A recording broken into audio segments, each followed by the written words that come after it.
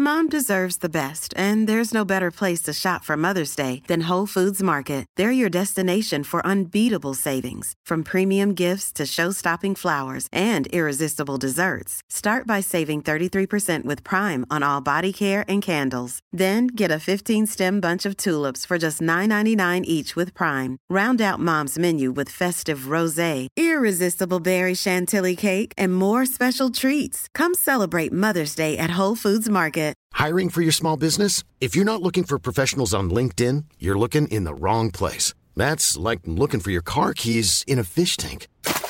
LinkedIn helps you hire professionals you can't find anywhere else, even those who aren't actively searching for a new job but might be open to the perfect role. In a given month, over 70% of LinkedIn users don't even visit other leading job sites. So start looking in the right place. With LinkedIn, you can hire professionals like a professional. Post your free job on linkedin.com/people today.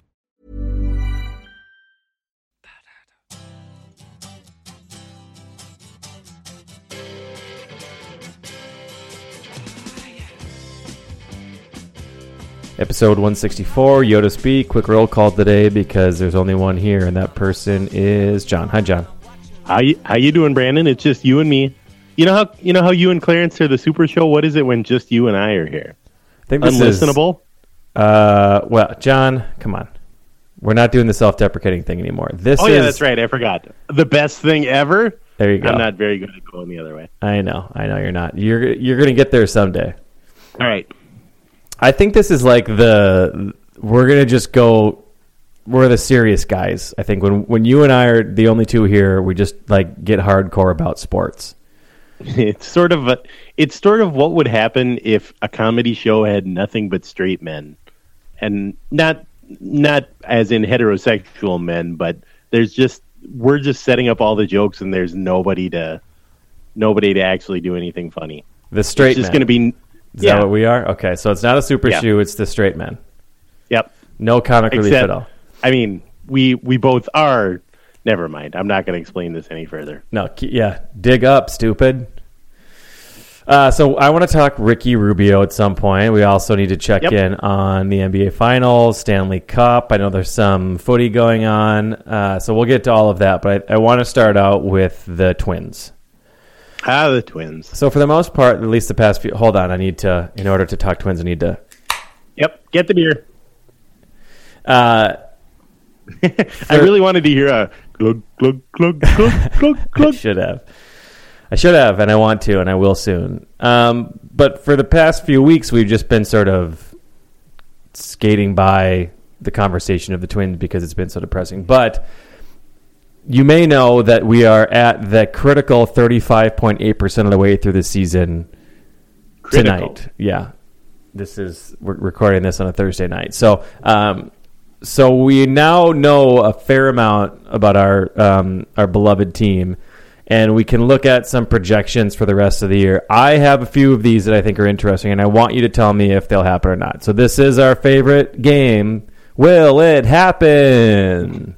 Dun, dun, dun, dun. Dun, dun, dun, dun. Will it happen? Okay. That was a lot of build-up for some pretty boring questions. I just want to set the stage correctly. A lot of build-up for a bunch of very boring questions is a good podcast setup. Yeah. So true. All right. So our guy Joe Mauer, who you and I love, because we feel so bad for him.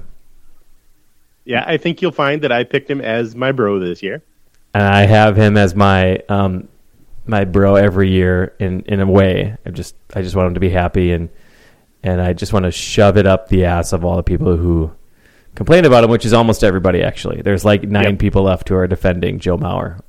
It's us two and our friend Aaron Gleeman right now. It's all I can think of.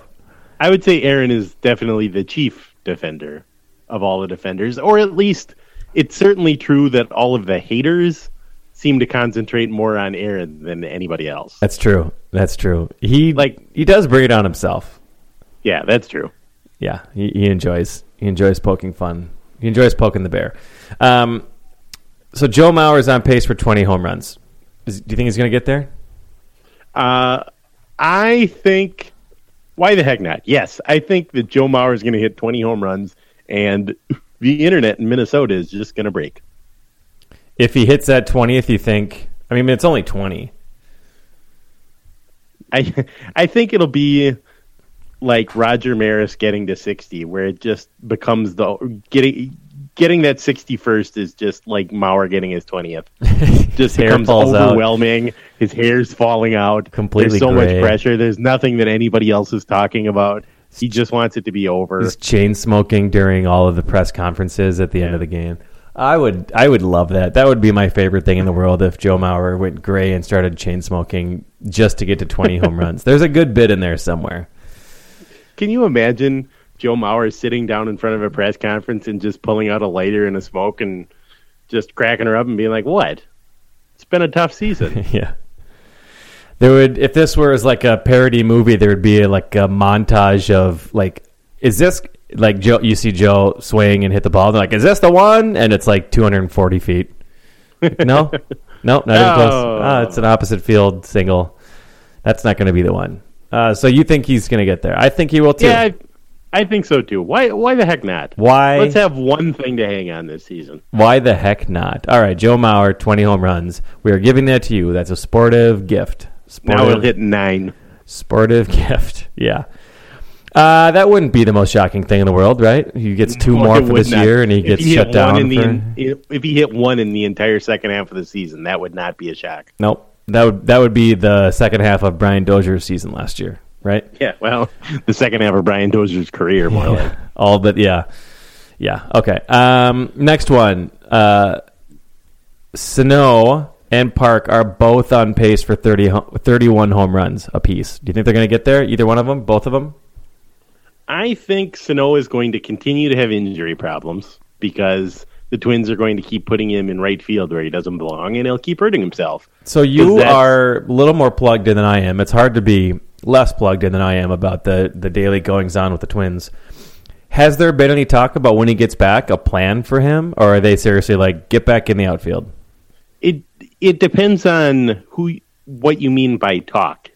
If you mean, is the front office saying, yeah, we made a mistake? The answer is no, because this front office would never say that they made a mistake. Not directly. They'd say, well, that didn't work out, but in truth, you can see exactly what we were going for. And we just thought that such and such was going to work out because we're big believers in magical thinking here at Target Field. But there certainly have been a number of people who've been like, all right, it happened just like we said. He's a terrible right fielder, and he hurt himself trying to play the position. This is not where you want a guy like Miguel Sano to play. He's just going to continue to hurt himself and continue to shorten his career running after doubles into the gap. It's one of those things where you don't exactly need numbers or stats to tell you, a guy who's 285 pounds playing right field is just not going to work out real well for him or for anyone. So there's a lot of people who are making that case, but it's going to require trading Trevor Plouffe, won't it? Yes. If they're going to move him, they're not going to move Mauer away from first base, and they're not going to put Park in right field and let Sano be the DH. So it's just, unless they trade Plouffe, I don't see him moving. Yeah, and they're not going to get much for him. This reminds me, and we are so bombarded with fireable offenses from the Twins front office that sometimes you forget about a few of them. You know, they just sort of, it's sort of like the crazy things Trump says. There's so many of them that there's some real gold that we probably have just like didn't even get into our long-term memory because it's just like, I got too much. I'm just one man with one regular brain. So one thing that I don't think that we ranted about enough, although we may have, I blocked most of these out soon afterwards. Did we rant about the terrible idea of signing Park to begin with? No, I think we thought, well, he hits a lot of home runs. This will be fine. And not remembering that, like, Sano was the DH and needed to be the DH. Why did we... You know, it's hard because you can obviously... I'm guessing some of the international guys were calling Terry Ryan of like, hey, I think we can get this guy. I think it can be for a decent price, whatever. Somebody needed to be like, great, thank you, good point, but it's going to be a disaster if we sign him because the future of our franchise is kind of the DH. So it's just another reason that makes me think that they thought they could get something for Plouffe, because there's no other reason why he's on the team, right? Like we do not need him, even though he's fine. He's been a fine player for sure. I'm not saying that he's a piece of shit, but like, I just cannot believe that they signed him in the first place. Do other organizations do this? Like, hey, we've got this really good stud, whatever. We just signed another guy, free agent, to play that exact same position. And we've got like 5 guys in the minors that play that exact same position. Like, why are we spending time scouting Park? Why is the Terry Ryan going like, no, we don't need any more of those guys. Please don't even, I don't care if he's a good value. We do not need him. It seems more like the Twins' mistake is less about not planning for the future and more about falling victim to what we always joke about at the start of the season of everybody who was good is going to continue to be good, and everybody who wasn't good is going to get better. Yep. I think the shining star right now is Kurt Suzuki, although it was Mike Pelfrey in past years and Kevin Correa in years before that, where the Twins have a guy who comes in, has a mediocre year, and maybe they have him signed for 1 year, maybe they have him signed for 2 years or whatever. He has somebody has a year that's somewhere between mediocre and good, and the Twins immediately extend his contract, or in the case of a guy like Phil Hughes who has a good year, they tear up a 3-year contract and give him, I don't even know how many years they give him. How many years does Phil Hughes have left to go that the Twins can't get out of? Probably like 9. Like, they have no concept of either selling high or not doubling down. You know what I mean? It's not do. Like remember Josh Willingham came in, he was on a 3-year contract, and for the first time in his entire life he stayed healthy for an entire baseball season and hit like 27 home runs. Yep. And the Twins could have traded him. And I suppose looking back on it, we should count it a victory that they didn't sign him for 9 more years. Yeah. But everyone was like, okay, this is good. We should probably trade him. He will never be more valuable, and the Twins are not good right now. And instead, they kept him, and then he played like 100 games the next year and then 12 the year after that because Josh Willingham got hurt all the time. That's how he operated, and he was never that good again. But like I say, at least they just kept him on the same contract at that point. Now they've started going, well, Kevin Correa was awful, but we have his phone number. So let's go ahead and re-sign him because it's going to be way easier to get this mediocre nothing to come back than it is to sign a new player who we don't know. Yeah, it's like he's already here. He's got a house. So it goes for a guy like Plouffe, who's at best an average third baseman in the American League. You can look at the stats and maybe make a case whether he's top half or bottom half, but he's definitely not getting any better. He certainly is getting older, and he's not that good. He's not like a top 3 third baseman in the American League that they got to make sure that they hold on to long term. So you look at a guy like Plouffe, and he's kind of a prime candidate to either be replaced or traded or at least put into a situation where maybe he can be more valuable somehow. I don't know if you platoon him or what, or whatever that looks like. I suppose you can't platoon Plouffe because it's not like they have a left-handed hitting Mike Palagrulo right next to him to hit left-handed instead of Plouffe hitting right-handed. But it's certainly a case where a team that was trying to maximize value would have done something. And the Twins, who seem far more concerned with maximizing hope and saying, well, you know, he might be 32 years old, but he did hit 20-year home runs a couple years ago, and he could do that again and be a shame if we got rid of him. And then he did that. So they just stick with guys like that. They stick with Plouffe instead of trying to figure out where their best hitter is going to play, a la Miguel Sano.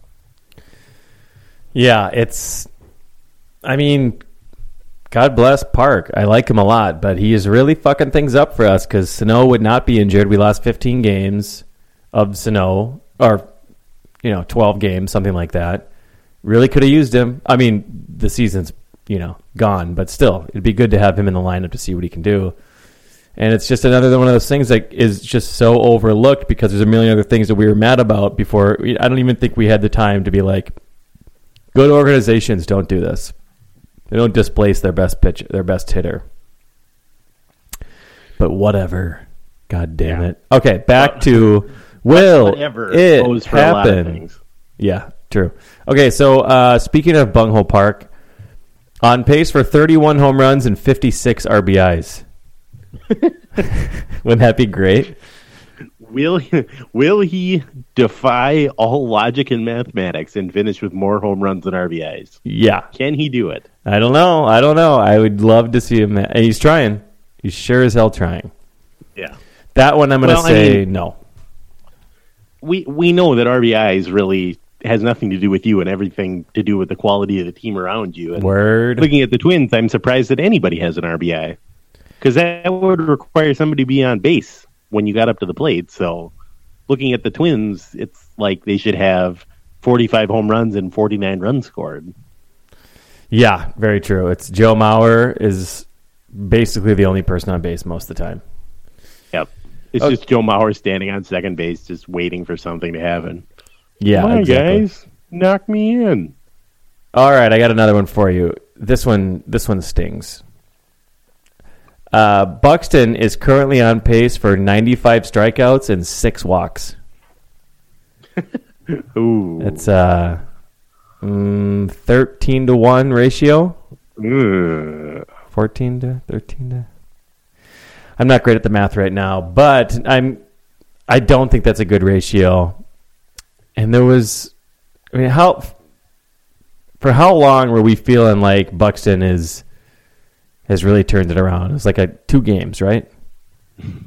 There was a week. Maybe a week. And we decided he had turned it around. He came up from the minors and he got 42 hits in 44 at bats or something like that in a week. I think that's right. That's right. Yeah. Since then, he's gone over in every game since then. But what's going to have to happen with Buxton? He doesn't seem to have poor control of the strike zone necessarily, but he does pick bad pitches to swing at. Like, for a while, it seemed like he was going to take 2 strikes no matter what, and then they would throw him a slider and he would strike out because he's 21 years old and he's never seen a slider that looks like that before. Yeah. So at some point, he just has to hit enough that they stop throwing him strikes on every pitch. You know what I mean? Yeah. Yeah. I am still, and I think most everybody with half a brain is still fully on board with Buxton, so that's not going out on any sort of a limb, but not a great start. 95 and 6. He's got to beat that. 6 walks. The other day, I was on the bus at 6:30 in the morning, and there was a guy in the back of the bus who was drinking a can of beer just in the open. At one point, he lifted one of his cheeks to fart loudly, and could have said hi, for some reason, when we got towards downtown, he was railing about condo developers and how they know people and they ruin everything for the rest of us. I don't know why he had seized on that particular thing. Anyway, that guy thinks Byron Buxton is a bust. Well, of course. Yeah. Just he didn't say it, but I know he does think that. So if you think Byron Buxton is a bust, listeners, you are in a group with the guy drinking a beer on the bus at 6:45 in the morning.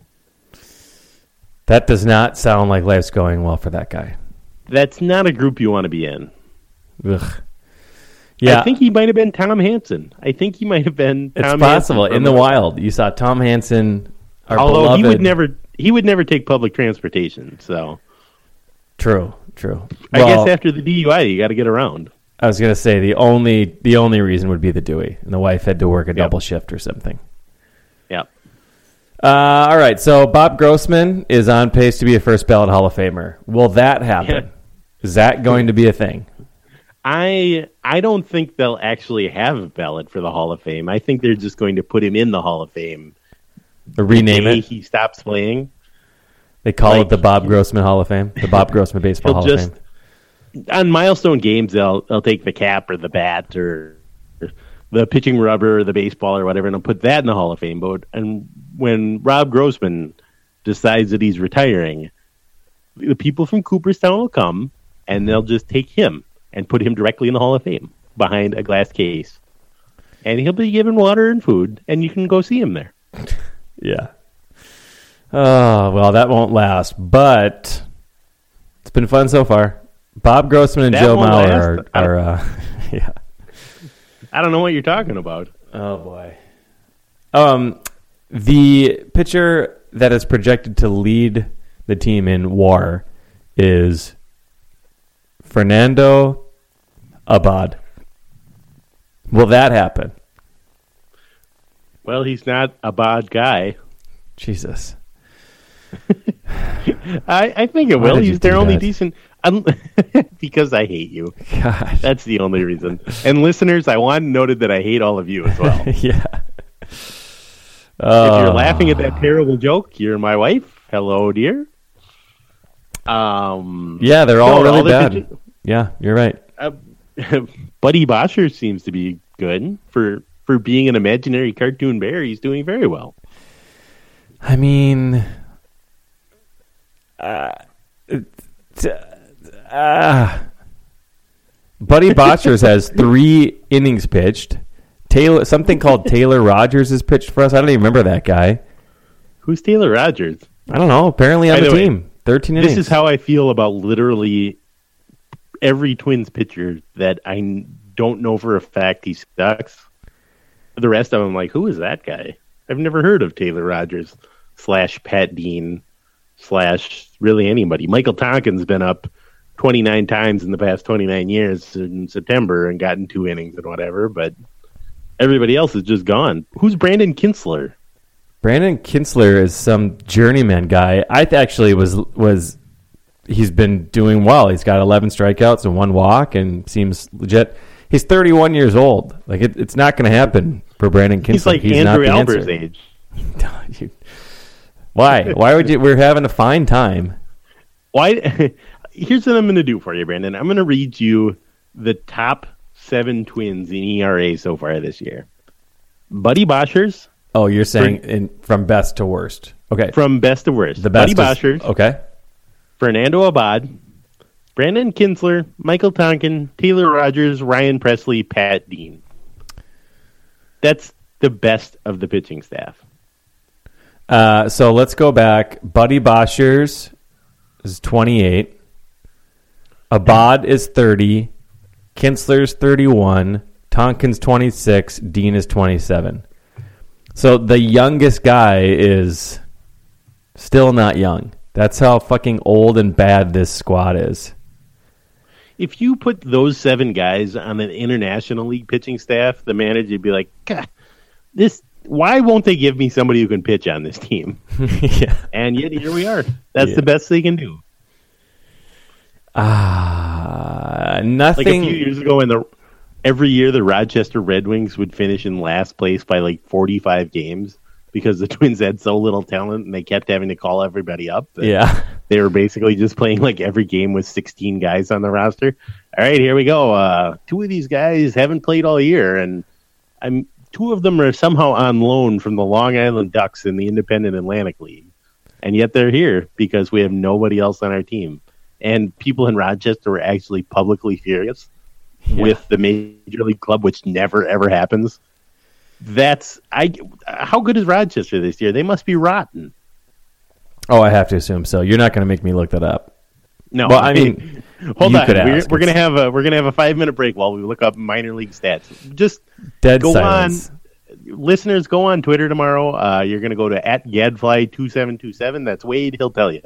He'll tell you exactly how good Rochester's doing this year in the minor league. In the minor leagues, is our defense still really bad in your estimation? Well, Sano's hurt, so that helps the defense. Okay. I mean, I honestly don't know, but given that the team has lost almost all of its games, I got to imagine they're bad in every single facet of the game. The reason I ask is because I'm looking at Baseball Reference, the squad, and hey, Hans. Hey, what's up, Hans? Almost all of our FIPS are lower than our ERA. Well, Well, that seems like an excellent sign that our defense is terrible. Right? I mean, I guess we should have called in Gleams for some specifics, or of course Hans.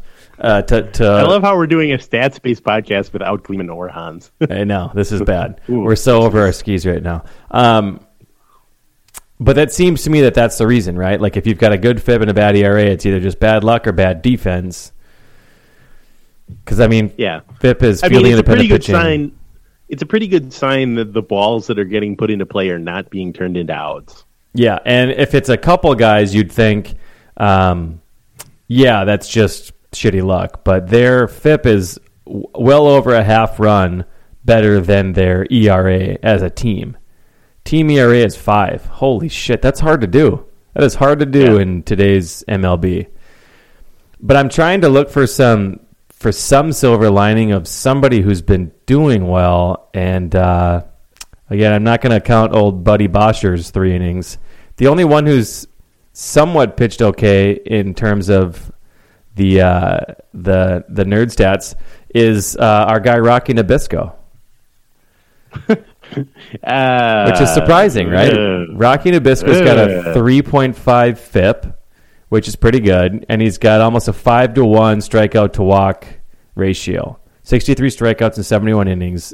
These are all decent numbers until you look at his ERA, which is 5.17. So I'm not going to look into all the deeper. I'm sure there's another click down in terms of detail of line drive rate or whatever. But if you just look at FIP, which is already pretty detailed, he's been the one guy who's been better than league average. Rocky Nabisco, who we hate. Yes, we hate him. We have hated him since he got here, and he's hated us. I think he's just been miserable since the day he signed that contract. He signed, and the next day he just said to himself, "Why am I doing this?" What the fuck? What was I doing? Since then, he's been engaged in a long-term conspiracy to steal money, so that's been fun. So the best ERA, and this is coming. We're recording this again on a Thursday. There was a game being played right now. And everybody's ERA is going up in the game. I was going to say, before that game, our ERA, the best starting pitcher ERA was Herb Santana at 4.5. 4.5. Now, I picked him as my turd this year, and he, of course, is not going to get the award for turd, but only because 29 other players have somehow played worse than even him, who's not playing well at all this year. It's like around the league for a long time. It was like anything around the 4 mark of ERA was pretty good. If your team was giving up 4 runs a game, you were doing okay because a lot of runs were being scored. Yep. And now they're talking about shrinking the strike zone because teams are having such trouble scoring runs, and it's a little bit like the couple of years at the end of the 60s when they suddenly decided to raise the mound to be 7 feet high and no one could score a run ever. It's sort of going that direction now, and they're talking about shrinking the strike zone and stuff. And yet the Twins, every single year, still manage to have an ERA that looks like they're playing at Coors Field in the late 1990s.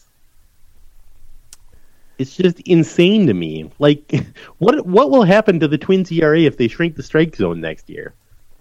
It'll be 7.5. It's funny because it's true.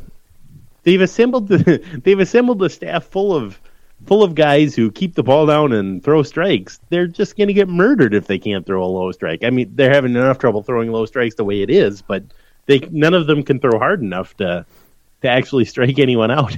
There was some stat the other day about the Mariners in one game threw 27 pitches, 99 miles an hour or more.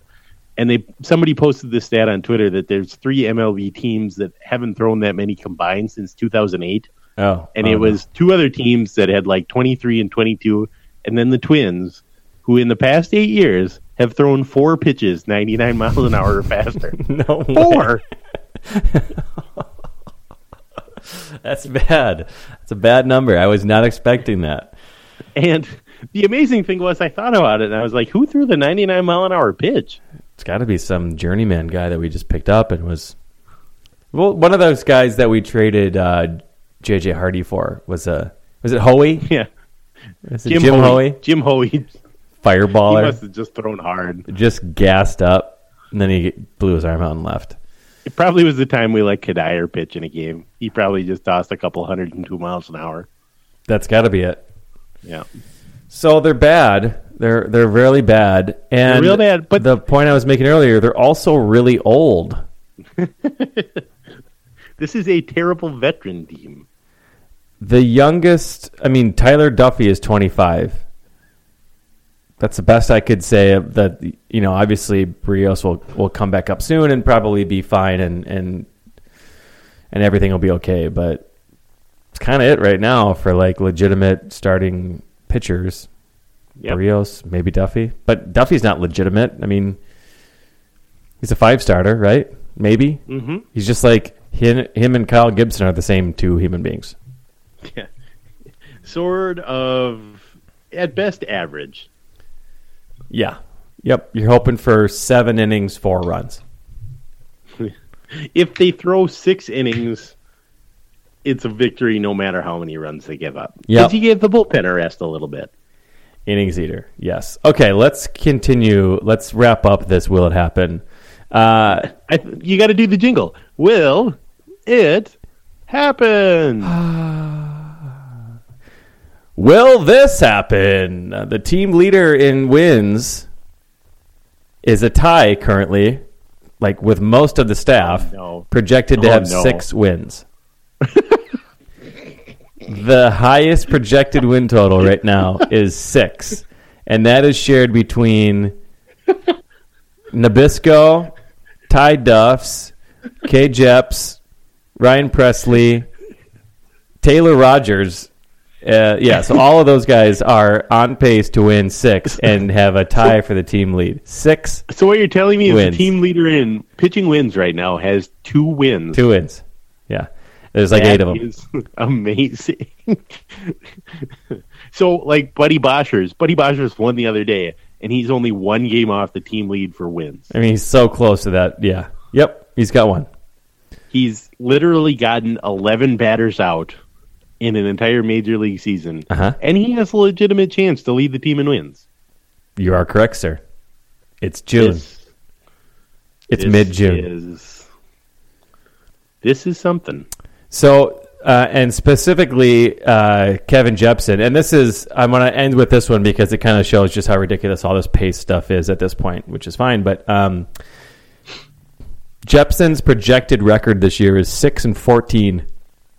He's a closer. How many saves has Jepsen blown this year? It has to be like 9, isn't it? I don't have. Let's see if I can find it in front of me. I thought it was 7 or 8.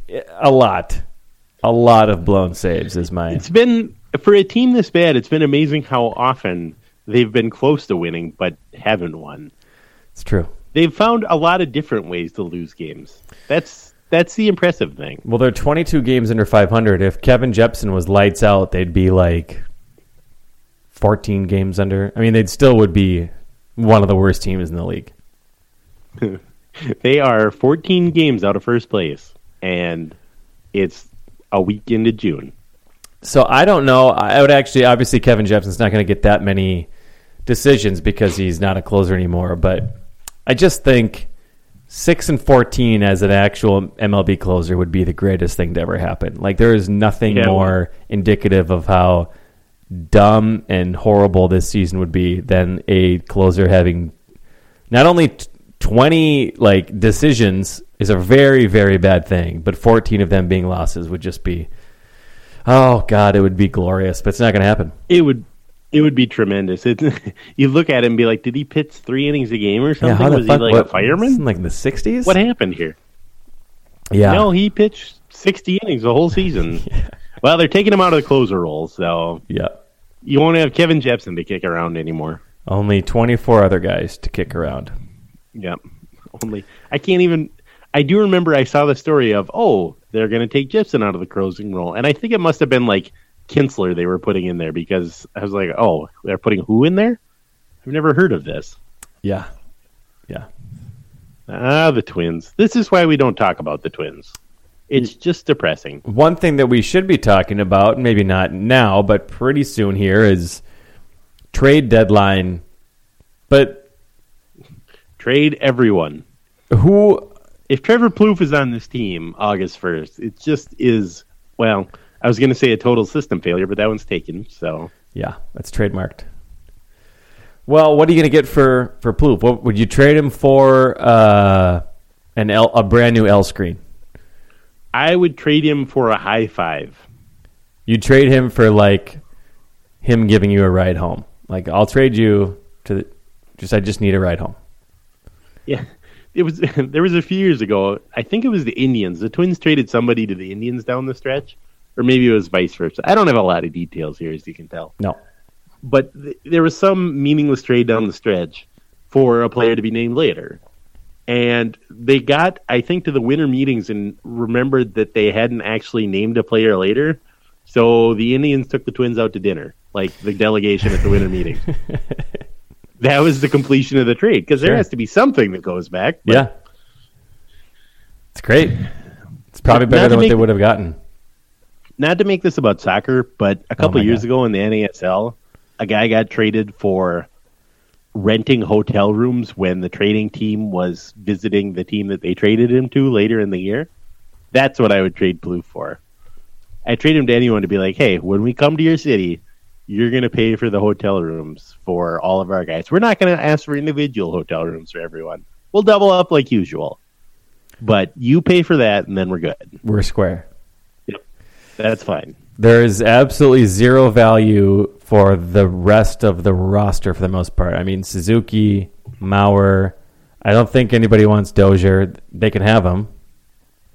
They're not going to trade Dozier because they think that he's just around the corner from being the best thing ever, because that's what they believe about every veteran player who had one good year. I would trade Dozier for some new BP tops. Ooh, that seems like a valuable thing. How about for some old BP tops? So I trade Dozier, and they send me their team's old BP tops? Mm-hmm. Yep, that's right. So all of a sudden, we're just taking BP and, like, Mariners tops? That feels like a bad PR move. I feel like somebody would judge us. Why are you guys using the Mariners BP jerseys back in the Dozier trade? So why not this? Yeah. And there's, I don't know, I'm not even going to go down the list here. You can't get anything for Squidward, right? No. Who's going to trade for Squidward? He's 35 years old, 47 years old. Maybe Bob Grossman's trade bait. You think someone wants Bob Grossman? I mean, we got rid of old Sam Fold, and we got Mommy Talone. He got us a couple of victories, a couple W's. It would be a shame to give up on the best player in baseball history so quickly, but, you know, sometimes you just got to sell high on the guy. Yeah, I feel like we'd have egg on our face if we gave up the one and only Bob Grossman. The thing is, if the Twins traded a guy who was a future Hall of Famer, he would just merely go onto the list of Hall of Famers that the Twins traded away before they were in their prime. That's just the way the Twins operate. Yeah, can't get it right. Everything's bad. Everything is bad.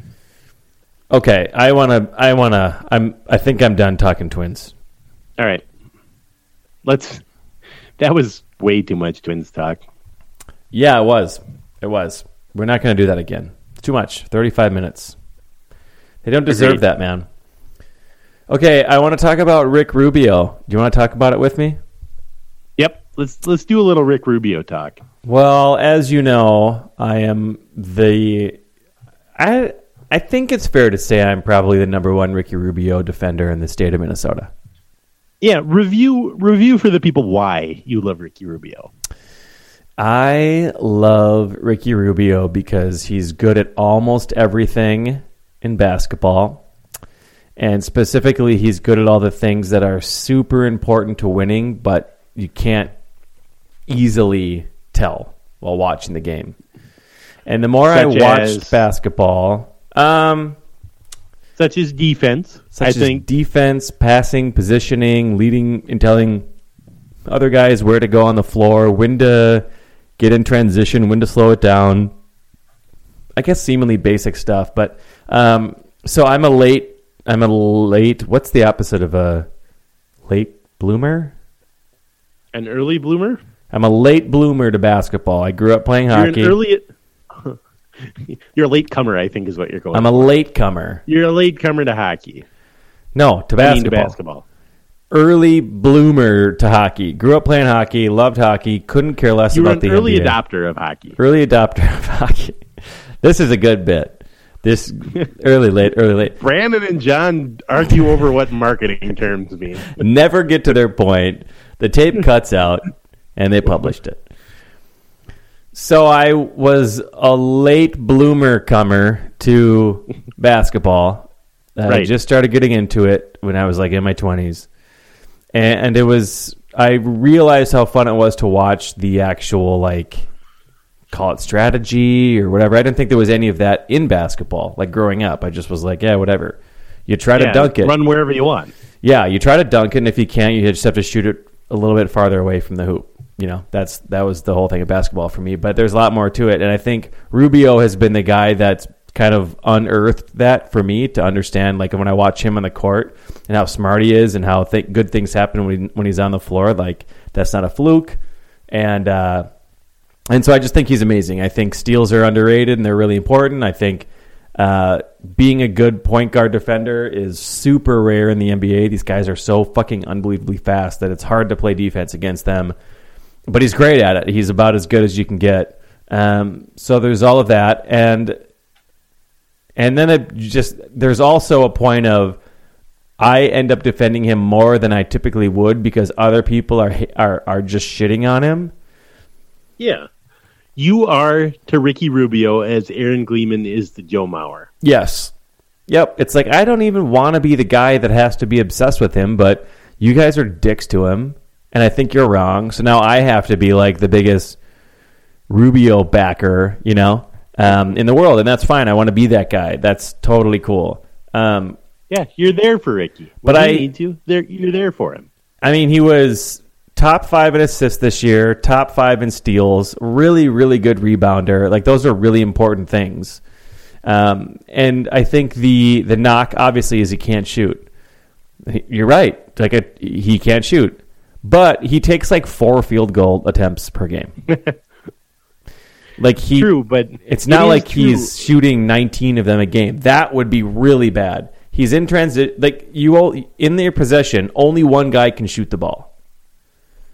So, and the other knock, of course, is defenses sag off him and then they go double somebody else, whatever. It's like, okay, yep.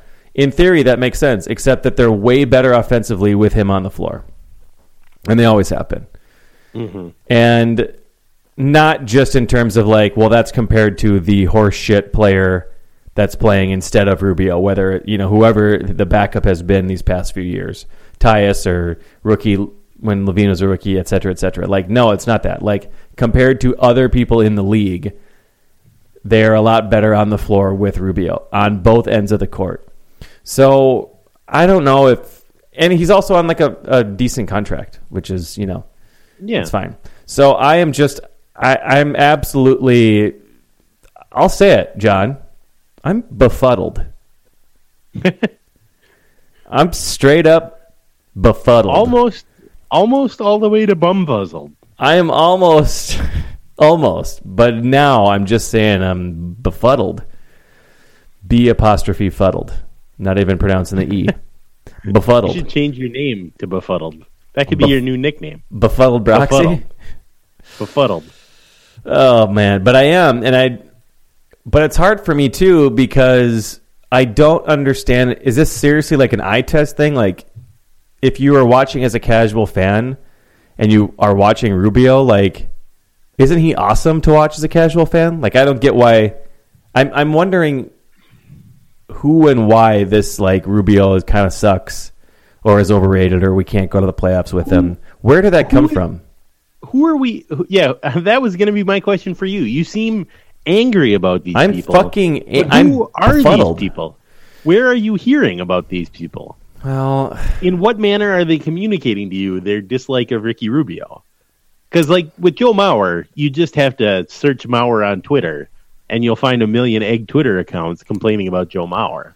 Yeah. I mean, egg Twitter hates Rubio, I think, as well. I would say I've sort of got my my ear to the... Hold on, let me get this analogy right.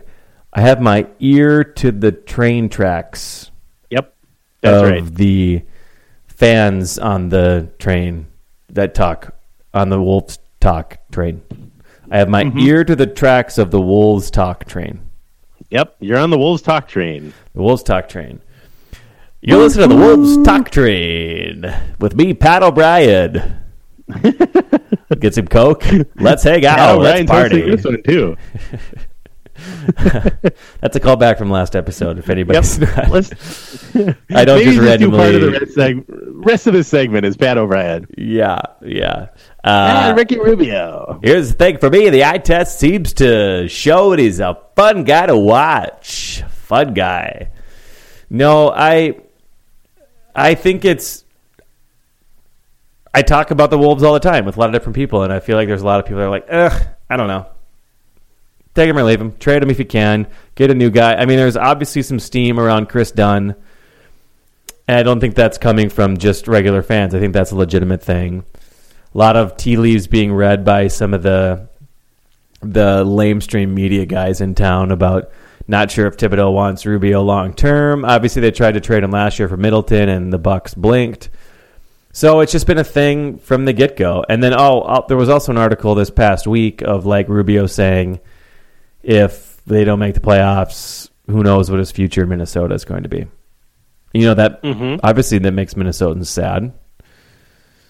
Probably all fans, I suppose, but Minnesotans more, I think. Well, was he saying I might leave Minnesota, or if we don't make the playoffs, they might trade me for spare parts? I don't know.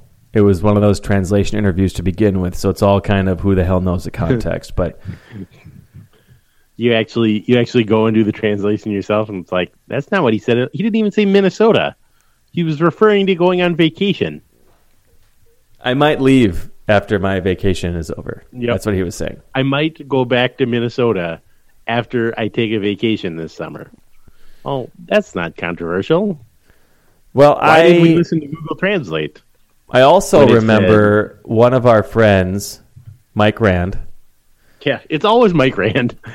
It's always some crazy hot take that Mike has dropped on the rest of us. Podcaster at large, as you all know. Rand has an open invite to come join us anytime he wants to. When he's done hosting all 14 podcasts he hosts for the Star Tribune. He's a busy man. He's so pretty. It's got to get him on camera. You need him. You want him on that wall. He, on Twitter.com, said that next year is a, quote, prove it year for Rubio. And I just about threw my phone out of my car. Like, prove what? What does he have to prove? He's a really good player. Like, there's no statistic, I don't think, that you can find that doesn't show him to be a very solid point guard. Like, he was top 20 in RPM, which is an ESPN thing of like sort of like a plus minus per minute sort of deal. And that takes account of opponents, it takes account of your teammates, etc. He was top 20 in the entire NBA. So maybe you say that's ridiculous and that's not exactly right. But every other statistic that I've found shows that he's a really solid player. And again, the eye test, I would think, should also confirm, like, dude's really good and fun to watch, and they go on really great runs when he's in the game. And every time he's injured or not on the floor, they're very bad. So I don't understand what he needs to prove. And I know that you're not Mike Rand, but I'm directing this at you, asshole. No, that's fine. I'll stand in for Mike Rand here. You see, the thing is, come on, prick. What do you got? I'm gonna try to be Mike Rand here. Comb your hair better. The Timberwolves have my hair is too pretty for you to insult if I'm Mike Rand. It's true. Damn it. Okay, keep going. He's a good-looking man. There's no getting around it. Mm-hmm. Man, this always devolves into talk about how pretty Mike Rand is instead of an actual argument. He's so pretty. It's just classic sportive. So all right. So if I'm Mike Rand, what I'm telling you is McCrand. If you're McCrand, the Timberwolves have never been better than the sum of their parts, and in fact, they've been worse than the sum of their parts. And a lot of that falls in the lap of the guy who's supposed to be holding the team together, which is Rubio. Right? Okay, well, you need to start off and prove to me that they've been worse than the sum of their parts. They have very shitty players on their team every single year. Yeah, but they've also won 9 out of 100 games every year. Yeah, I would say last year the Timberwolves were outscored by 1 point on average per game when Rubio, like per 48 minutes or whatever. Maybe it's per 40. Anyway, when Rubio was on the floor, outscored by 1. So not great. They're going to lose that game. When he was off the floor, they were outscored by like 9.5. They're blown out. So if you want to go to the simplicity of wins and losses, you're more than welcome. All right, let me try a different tack. This is difficult playing devil's advocate against a thing that you don't with believe. A position that I don't believe. All right, let me go with this. Next year is a prove it year for Rubio because next year with Towns and Wiggins coming into somewhat their primes, for the first time Rubio is going to be surrounded by talent that instead of lifting up off the bottom, he's trying to drive to new heights. Uh-huh. So this will be Rubio's prove-it year to be whether he can a chance for him to prove whether he can be the captain of a very good team, or if the only skills he has is to make a bad team slightly better. So you need him to be better next year, or be the same while everybody else gets better? I think I need him to prove that he can be the guy who makes very good players great. So he just needs to prove that he can make his teammates even better than he has in past years. Like, prove it again. Brandon, I'm really struggling here because I'm arguing a point I don't believe by using vague platitudes you can't disprove. Gritty. That's what I'm going for here. Yeah, he's a leader. He needs to be a leader. On and off the court, got to be a leader. Mm-hmm. You never know. He's got to be an example for the kids. It makes sense to go there because that's like, what am I going to say to that? Like, I guess. I mean, I can't prove that wrong. I don't. It's like you said. So if you look at the numbers, it's certainly not universal, but it's hard to find one that it's like, no, Ricky Rubio is a terrible player. And here is the number that proves that. I guess you could use his shooting percentage, but that's about it. It's just one small aspect to the game. Mm-hmm.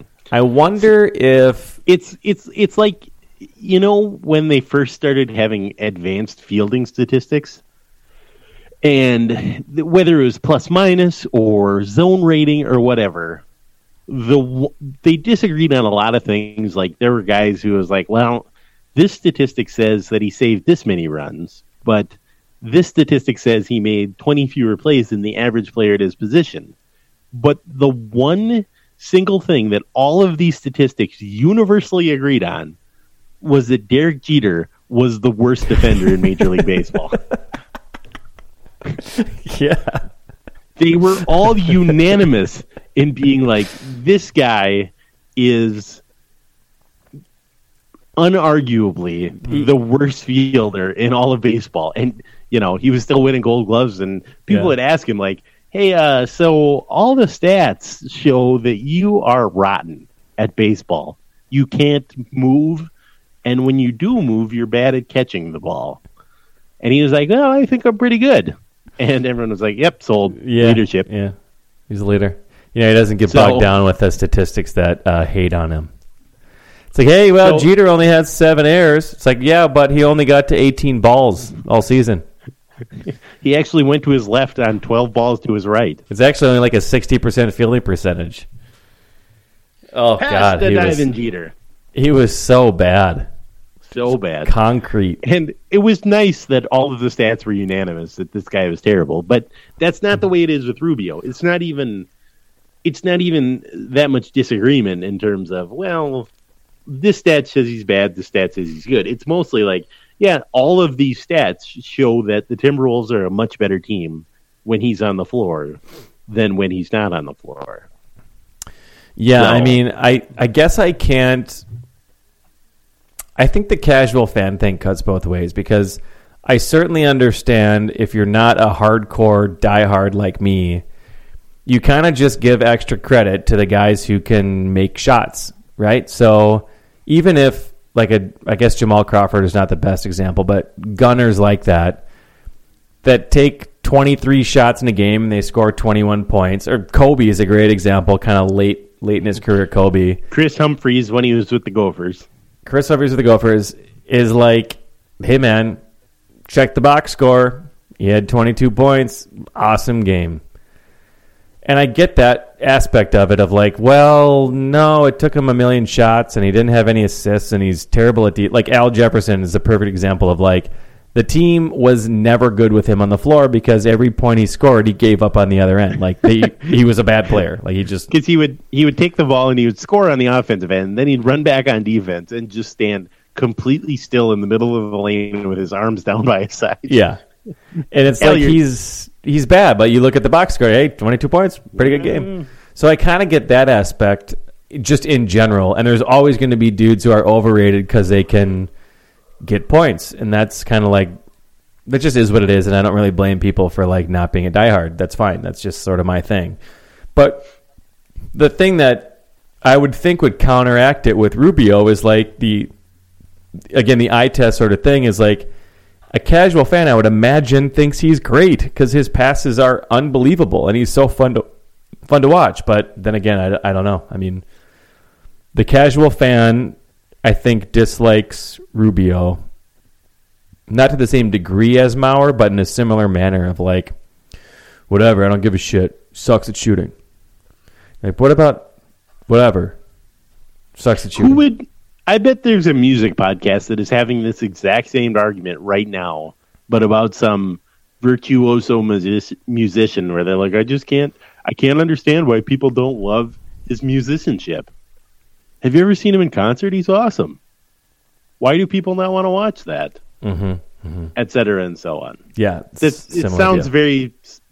I was going to say it sounds very familiar, but it doesn't actually sound familiar. It just sounds plausible. It sounds plausible. Yeah. So anyway, I am taking the throne as the main Rubio defender. Yep. I've decided if Chris Dunn is drafted, I'm going to be furious. Yep. Absolutely furious. Getting pre-furious is what we do on this podcast. We imagine the worst case scenario and then we get angry about it. Yeah, we love that. I spend a lot of time thinking about Terry Ryan getting a contract extension at the end of this year. Oh, I'm so fucking pre-furious about that. Angry about it. Yeah. How pre-furious are you of like Andrew Wiggins having like an Achilles heel or ACL or something because he was playing 47 minutes a night? That's a different thing. I'm pretty sad about that. Oh, okay. Well, you're not. I'm pretty depressed about Karl Anthony Towns playing 22 games next year because he's hurt most of the year. I'm pretty furious about it. I'll be honest. Pretty furious. Because Tibbs doesn't know how to substitute people? Yes. Exactly. He's got one of those soccer boards and he's like holding up numbers on the sideline.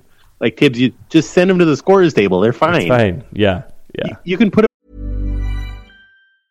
Hey, I'm Ryan Reynolds. Recently, I asked Mint Mobile's legal team if big wireless companies are allowed to raise prices due to inflation. They said yes. And then when I asked if raising prices technically violates those onerous two-year contracts, they said, what the f*** are you talking about, you insane Hollywood ass f- So to recap, we're cutting the price of Mint Unlimited from $30 a month to just $15 a month. Give it a try at mintmobile.com/switch. $45 up front for 3 months plus taxes and fees. Promo rate for new customers for limited time. Unlimited more than 40 gigabytes per month. Slows full terms at mintmobile.com. Hiring for your small business? If you're not looking for professionals on LinkedIn, you're looking in the wrong place. That's like looking for your car keys in a fish tank. LinkedIn helps you hire professionals you can't find anywhere else, even those who aren't actively searching for a new job but might be open to the perfect role. In a given month, over 70% of LinkedIn users don't even visit other leading job sites. So start looking in the right place. With LinkedIn, you can hire professionals like a professional. Post your free job on linkedin.com/people today. Back in the game. It's not like when they come out, then they're done for the game. You can just leave them in there. It's fine. So true. All right, we need to move on. That Twins talk, man, that took a lot out of me. Yeah. Do you want to talk about the NBA Finals? It's been fun. I mean, actually, it's a shame that Clarence isn't here, who has, for some reason, seized on trolling you about LeBron as his troll of the week. Yep. And then the Cavs won by 30. So, yeah, I haven't heard from him. I have not heard from him since that game. It's odd, right? Isn't that weird how that works out? I think. Waiting for an apology. Right. Would love an apology. You are the guy who can tell me this. Game 3, was it A, just a fluke for the Warriors and the series is going 5 games? B, representing a sea change in this series in that the Cavs have found out something specific that they're going to be able to use to their advantage in future games? Or C, an example of Adam Silver fixing the series to go longer to get some television? Ooh. Well, I would Which love... one of those is more likely? I'm not saying one of them is 100% and the other ones are 0%. I'm just saying which one is the most likely. We've talked about conspiracy theories, I think, before, and I think the challenge with a good conspiracy theory, the fun of it, of course, is if you think about it for 30 seconds, it makes the most sense in the whole world, right? Like, of course. But then if you think about I it... thought of that one while I was talking. If you think of it, like, for a minute, then it's the stupidest thing you've ever heard, right? Like, they just require you to not think deeply about it. Yep, absolutely. The problem with a conspiracy is that you are creating people in your head that are really, really evil people, right? Like they are screwing with lots of lives. Very, very bad, evil, terrible, immoral people. But they're also super moral in a way that they never give up their secret. And they never tell anybody after years and years and years of like, you know, these 30 people knew that moon landing was fake. Not one of them ever, not one of these 30 awful, terrible, horrible people ever gave up their secret. I just don't know if those people exist in the world. I've never heard of them, right? So I'm going to say I don't think it's the third one. Okay, so Adam Silver not fixing games. I don't think so. Although he has every motivation in the world to do so. Well, I mean, his career would be over, and he would be remembered in history as one of the worst sports figures of all time. But besides that, nothing to lose. Besides that, nothing at all to lose. For like money that he doesn't actually even see. He has no hair. You can't trust those people. So true. Okay, so we'll just put that one to bed. Might be true. I'm sure Clarence will weigh in tomorrow with some ideas of how that of how conspiracies actually are true. That was our Clarence Swamptown Memorial conspiracy theory for this episode. They are fun. When he's not here, it's part of his contract. When he's not here, I'm required to advance an absurd conspiracy theory just to make Brandon mad about facts. Every conspiracy theory I hear, I'd love it. It's like, oh man, that's funny. That's good that you guys thought of that. And then I realize they're serious, and then I'm very upset for a very long time. But I do enjoy the first few seconds of a conspiracy theory. I think everybody does, right? So I think the important thing when it comes to conspiracy theories is to stop thinking about them immediately after you need to stop right away. Just think of like, oh shit, maybe we never land on the moon. That's brilliant. Yep. You got to move on. You got to move on right there. You got to think that's plausible, and then no more thought. Yeah. And the one person is like, well, wait a minute. Cut that person out of your life. Yep. You don't need to hang out with that person. No, they're offering nothing. That's me. Cut me out of your life. I'm not fun to be around. Ugh. One of the worst. One of the worst. So I think, okay, so we're recording this on a Thursday. Game 4 is Friday night. I I think it'll go 5. I think it might go 6, maybe if they can squeak out another victory. But last night was just one of those, and game 2 was the exact opposite of every single thing went right for one team and every single thing went wrong for the other. Like there's a perfect 50%. The Cavs played great last game, and the 50% of the Warriors played terrible. So, but it's interesting that Steph Curry has been brutal.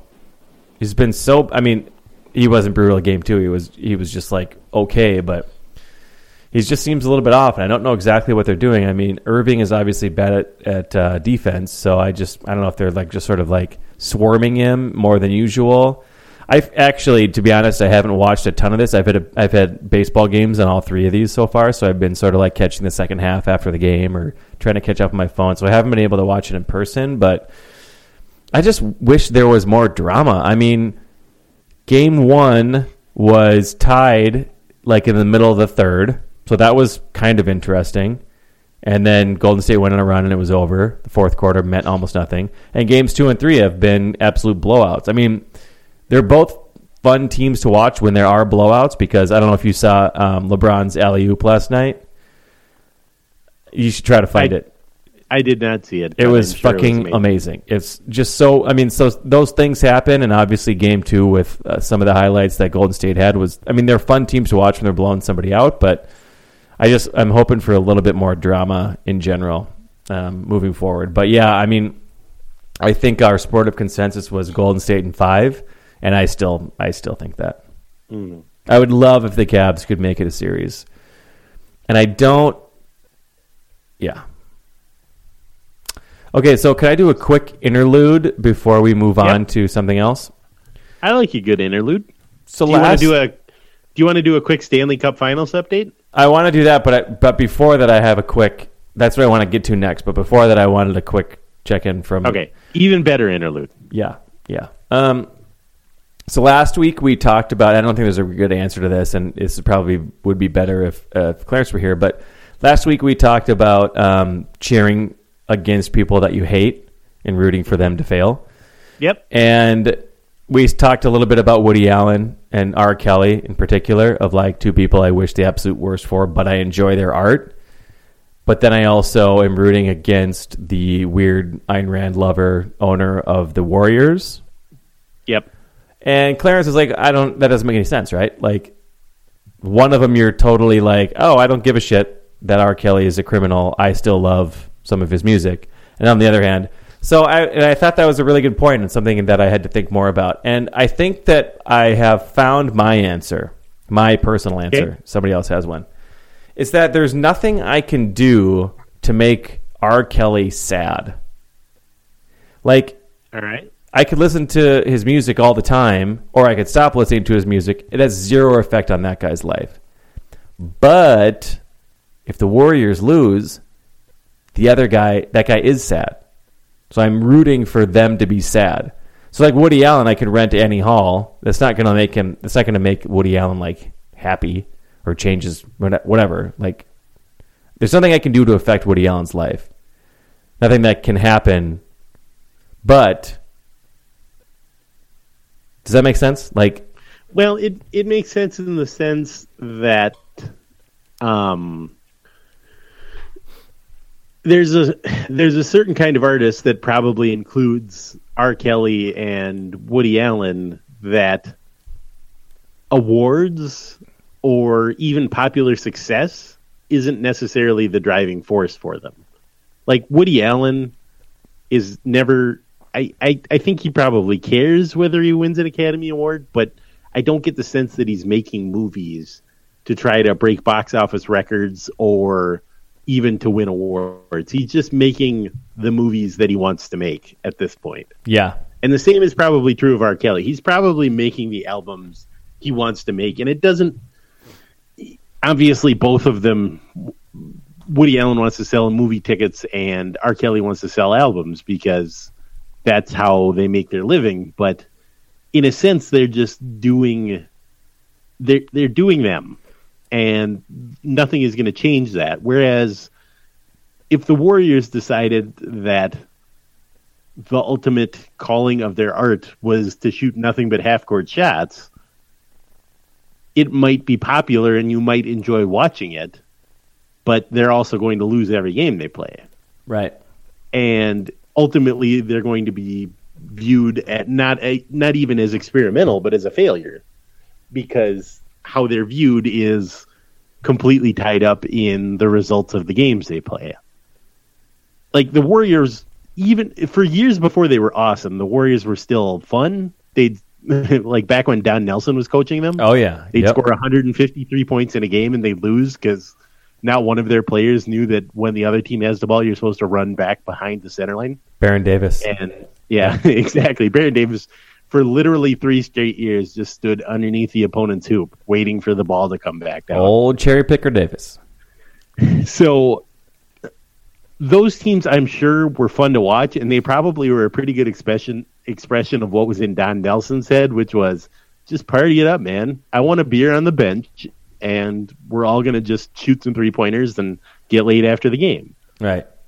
But they will ultimately be judged as unsuccessful because those teams lost a lot.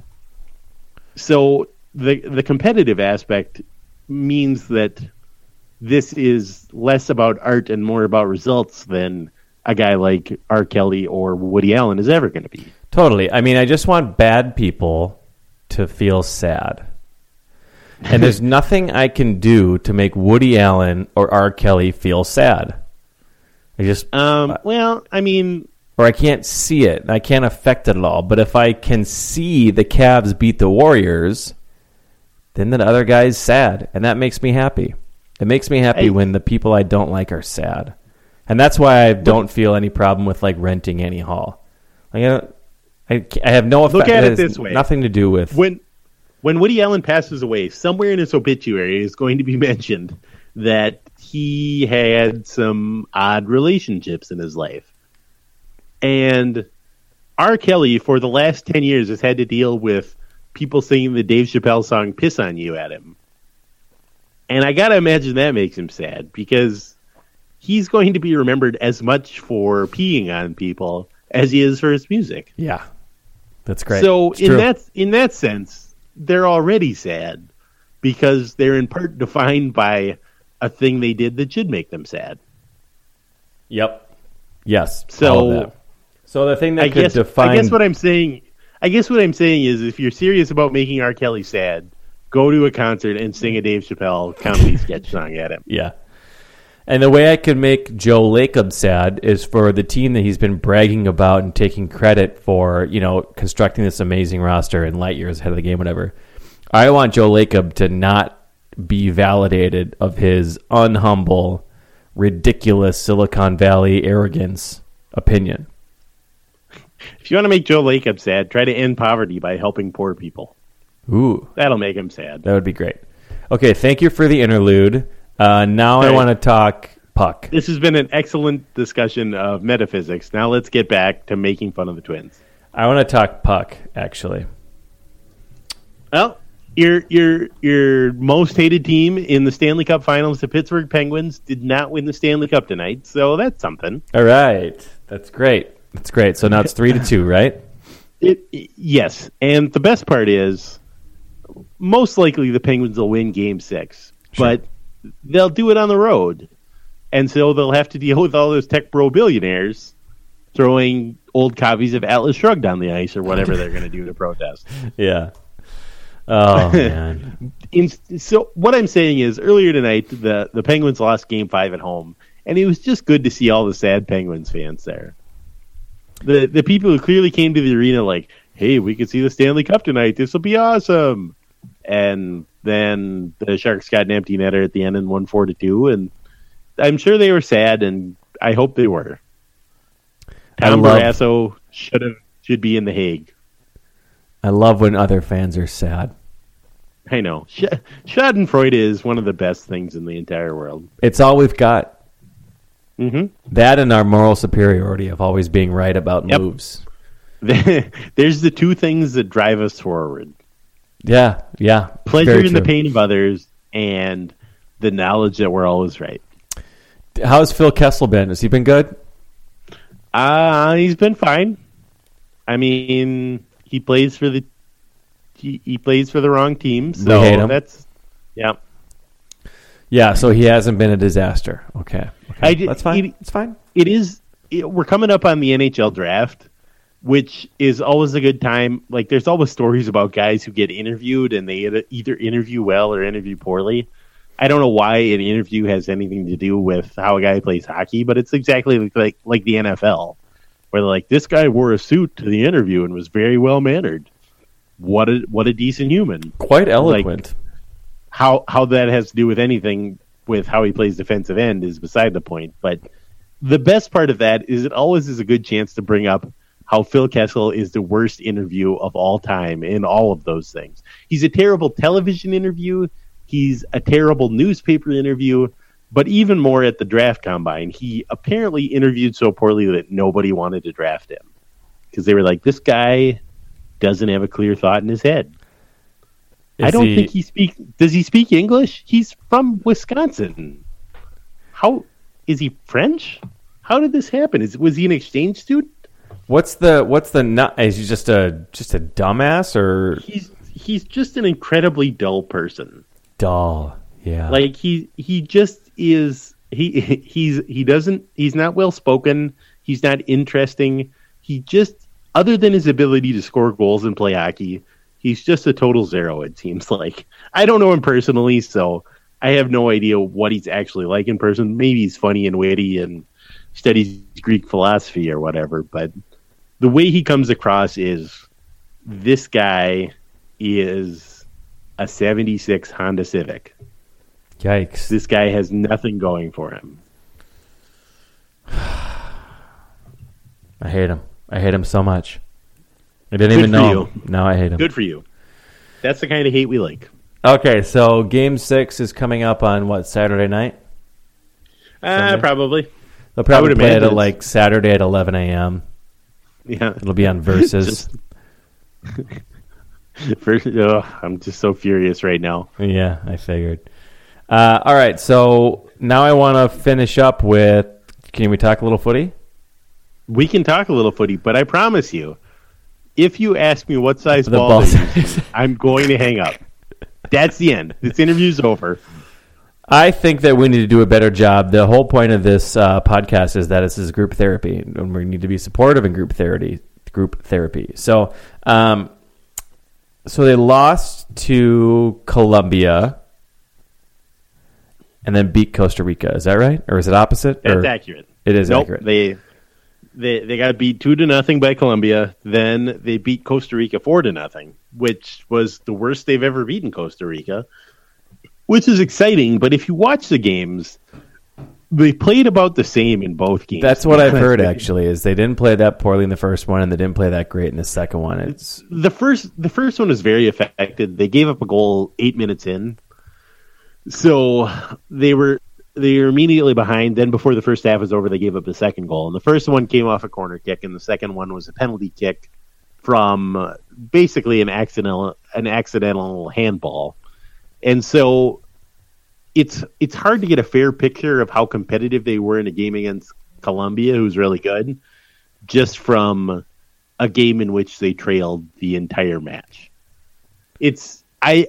I think it would have been a very different game if it had been 0-0, or if the U.S. had gotten a goal early, we would have had a very different outlook. But Colombia didn't have to stretch themselves at all. They could just sit back and sort of kill the game off. And so the U.S. didn't look good. They didn't look terrible, but they certainly didn't look in Colombia's class. And then you fast forward to the Costa Rica game, where it was the U.S. that got the early goal from a penalty. And then Costa Rica adopted this very strange strategy where they thought, you know what we're going to do?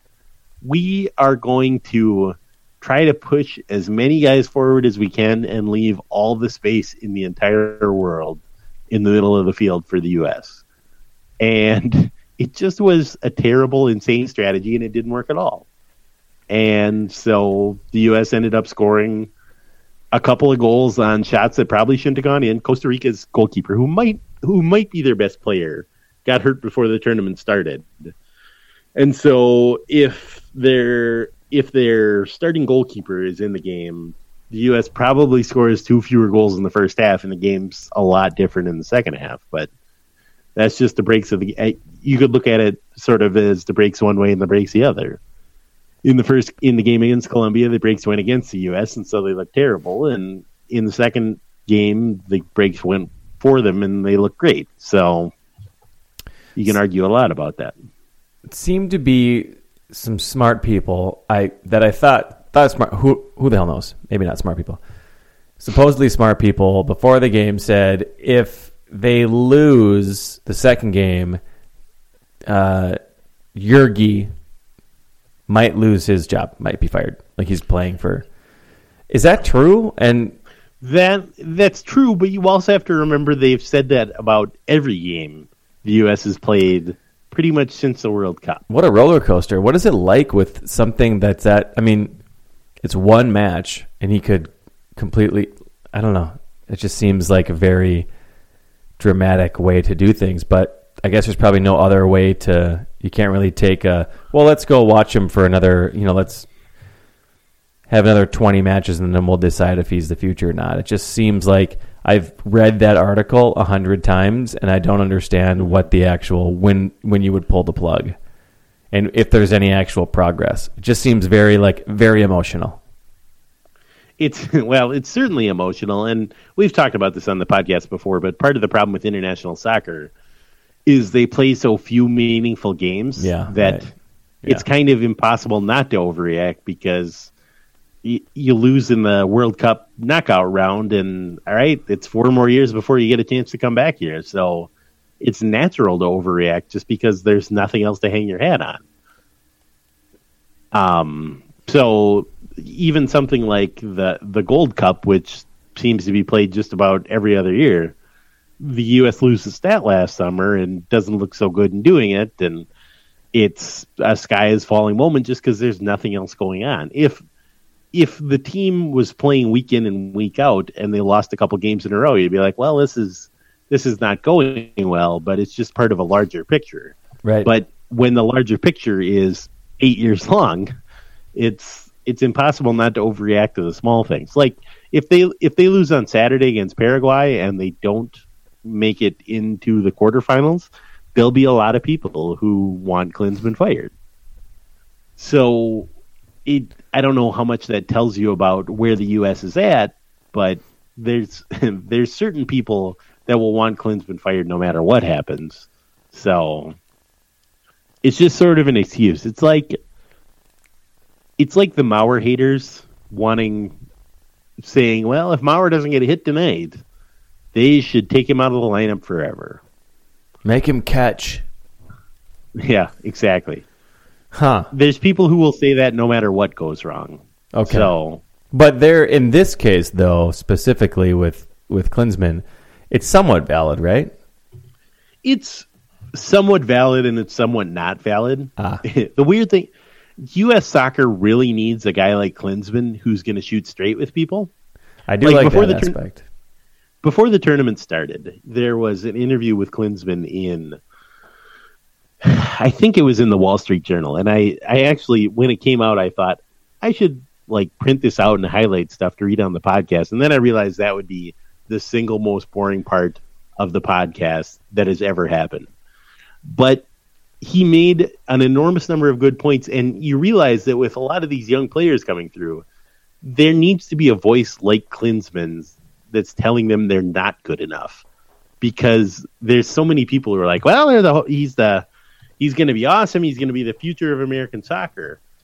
And then they don't get any better. It seems like I could rattle off the names of 10 guys who have been hailed as sort of the next big thing and then haven't really done anything. And so a guy like Klinsmann, who was unheralded coming up, and through sheer hard work and through belief in himself and through trying to make himself the best possible player he could be, became a star almost against the will of the people who are around him. That's the perfect guy to have advising American soccer players who they need a voice who's telling them, you haven't done anything yet. You need to get better. This is an individual thing. It's up to you to get better. It's not up to me to tell you how to get better. It's up to you to figure out how to get better and become an excellent player. Because nobody's going to do that for you but you, and I'm living proof of that. That's a great voice to have in American soccer. But just because that's a great voice to have doesn't make him a good game day coach, which he's patently not. Another thing that he has been made fun of in the limited articles I've read is that he's also not great with like interviews and press conferences in the press or whatever. Like I was reading a pretty funny article about the 2-0 match. And he's like, the only difference between our two teams was the 2 goals. And it's like, yeah, those are 2 really important factors, though. Like, those are the, like, he just needs to get a little bit better at that sort of stuff. So, is there any truth to that also not helping his case of, like, just being bad at, I don't know what you call it, PR or yeah, I think it's much more a case of the people who want to criticize him are going to criticize him for whatever he says. There seems to be people who are annoyed by, and I've been one of these people too, that are annoyed by his unwillingness to personally take the blame for everything that goes wrong because they want somebody to be blamed. Do you know what I mean? He's just like, these players are not good enough. It's like, well, we weren't good enough today, and people really want him to stand up and be like, guys, I made the wrong decisions today. I'm going to do better in the future. And when instead of doing that, it's more like, well, our players aren't very good. People seem to get infuriated by that. So because of that past history, pretty much anything he says, there'll be some people who are like, typical Klinsmann not taking the blame, or this guy has no idea what reality is, etc. But that doesn't necessarily make him wrong. We just talked about how they weren't necessarily that much worse than Colombia, but Colombia got a couple of breaks in the first half. But that it's also true that while the U.S. wasn't a lot worse than Colombia, it was partially because Colombia didn't have to do anything because they were winning 2-0. So it's hard to give a nuanced answer in a press conference. Let's put it that way. So that's I totally understand like the press conference aspect, but if you're able to give a nuanced answer, like you personally, John, are you seeing any evidence that the U.S. soccer on the whole is getting better? I mean, he's been in charge for what, 5 years now?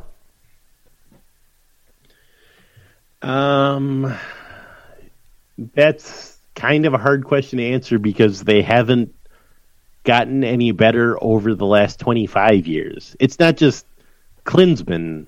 It's not just over the last 5 years they haven't improved. Gotcha. It's more like over the last 25 years they haven't improved.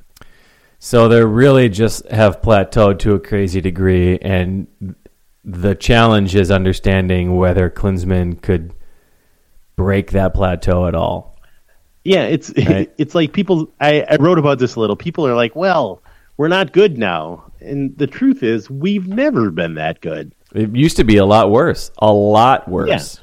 We were terrible. Mean anything to? We were disgustingly terrible, and then in like the mid '90s, we got up to respectable, and respectable is not a bad place to be. We were, in the top 25 teams in the world, and that's something.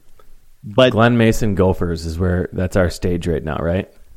A little bit. People assumed that since we got better then, that it would just be sort of a straight line to the top. And instead, it's just been sort of nothing. It hurts my pride as an American doing nothing exceptional but taking credit for the things that have happened in our history, that I can't just will this to happen. Yeah, come on. We're Americans. We win. Fuck. It's we had a couple of upset wins, and it was like, yep, this is happening because we're American. Oh yeah, and we want it more. And this is what happens because we want it more. And then it didn't exactly happen that way. I was like, this must be somebody's fault. Yeah. So, I don't know. I could talk for 3 hours about U.S. soccer and how it's how it's just sort of, it is what it is. But so when's the next match? Did you already said that? Saturday night. Saturday night, big match playing Paraguay. What are the odds? What are the odds the U.S. if you were a betting man in Vegas, what are the odds you think the U.S. will win? I think the odds are sort of dependent on whether they win or draw, because I think either one will take them through to the next round. So there's a little less incentive to win when you can also tie and get through to the next round. Fair. Okay. I think the odds of them doing that are about, I'm going to say 80%. 80% that they will win or tie. Yep. Okay. And Paraguay is not a pushover, but the U.S. is playing at home. They've got a lot going for them. Paraguay doesn't have a lot going for them. Okay. But again, the breaks could go either way. All right, good check-in. I didn't make fun of the size of the ball once. Just wanted to point that out. We got to get going though. It's been you late. Did well, Brandon. Thank you. So we will hopefully get the full crew back next week. This has been an episode of The Straight Men featuring John and Brandon. We are two straight men. Comedy-wise, we're not funny. Two straight. We're not funny. Men. Is what we're getting at. We're straight in that way, in the genetic way, and this was not a good name for the next time we do this. Let's have a better. Let's have a better name. Let's get better. Yeah, we'll get better. Okay, thanks for listening. Bye. Mom deserves the best, and there's no better place to shop for Mother's Day than Whole Foods Market. They're your destination for unbeatable savings, from premium gifts to show-stopping flowers and irresistible desserts. Start by saving 33% with Prime on all body care and candles. Then get a 15-stem bunch of tulips for just $9.99 each with Prime. Round out Mom's menu with festive rosé, irresistible berry chantilly cake, and more special treats. Come celebrate Mother's Day at Whole Foods Market. Hey, it's Paige DeSorbo from Giggly Squad. High quality fashion without the price tag. Say hello to Quince. I'm snagging high-end essentials like cozy cashmere sweaters, sleek leather jackets, fine jewelry, and so much more. With Quince being 50 to 80% less than similar brands. And they partner with factories that prioritize safe, ethical, and responsible manufacturing. I love that. Luxury quality within reach. Go to quince.com/style to get free shipping and 365-day returns on your next order. Quince.com/style.